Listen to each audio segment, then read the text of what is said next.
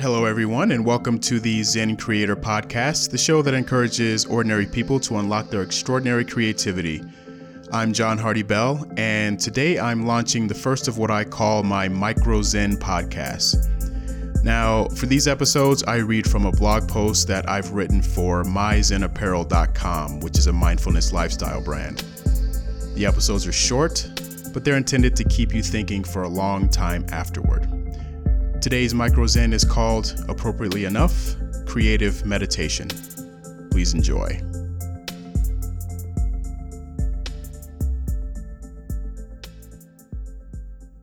I'd like to begin with a quote that inspired this piece. Creation is your source and your only real function. From the book, A Course in Miracles. I've incorporated many different forms of meditation into my daily life. I do longer sessions where I'm sitting in a dark room in full-blown lotus position with nothing but my deep breathing to guide me. I meditate with soft, ambient music playing in the background.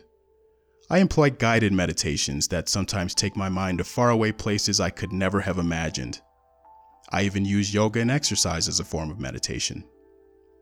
But one of my most utilized methods, and the one I actually enjoy the most, is creative meditation. I'm a creative person in general and a writer by trade, so the practice comes naturally to me.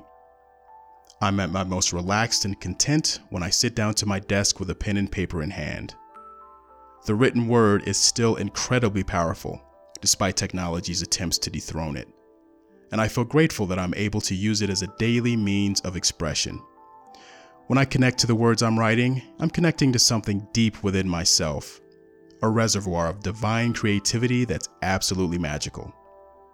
I'm never more present, grounded, and connected to my source energy than when I'm putting words down on paper. Present, grounded, and connected. Those are the feelings we're striving for with traditional meditation, right?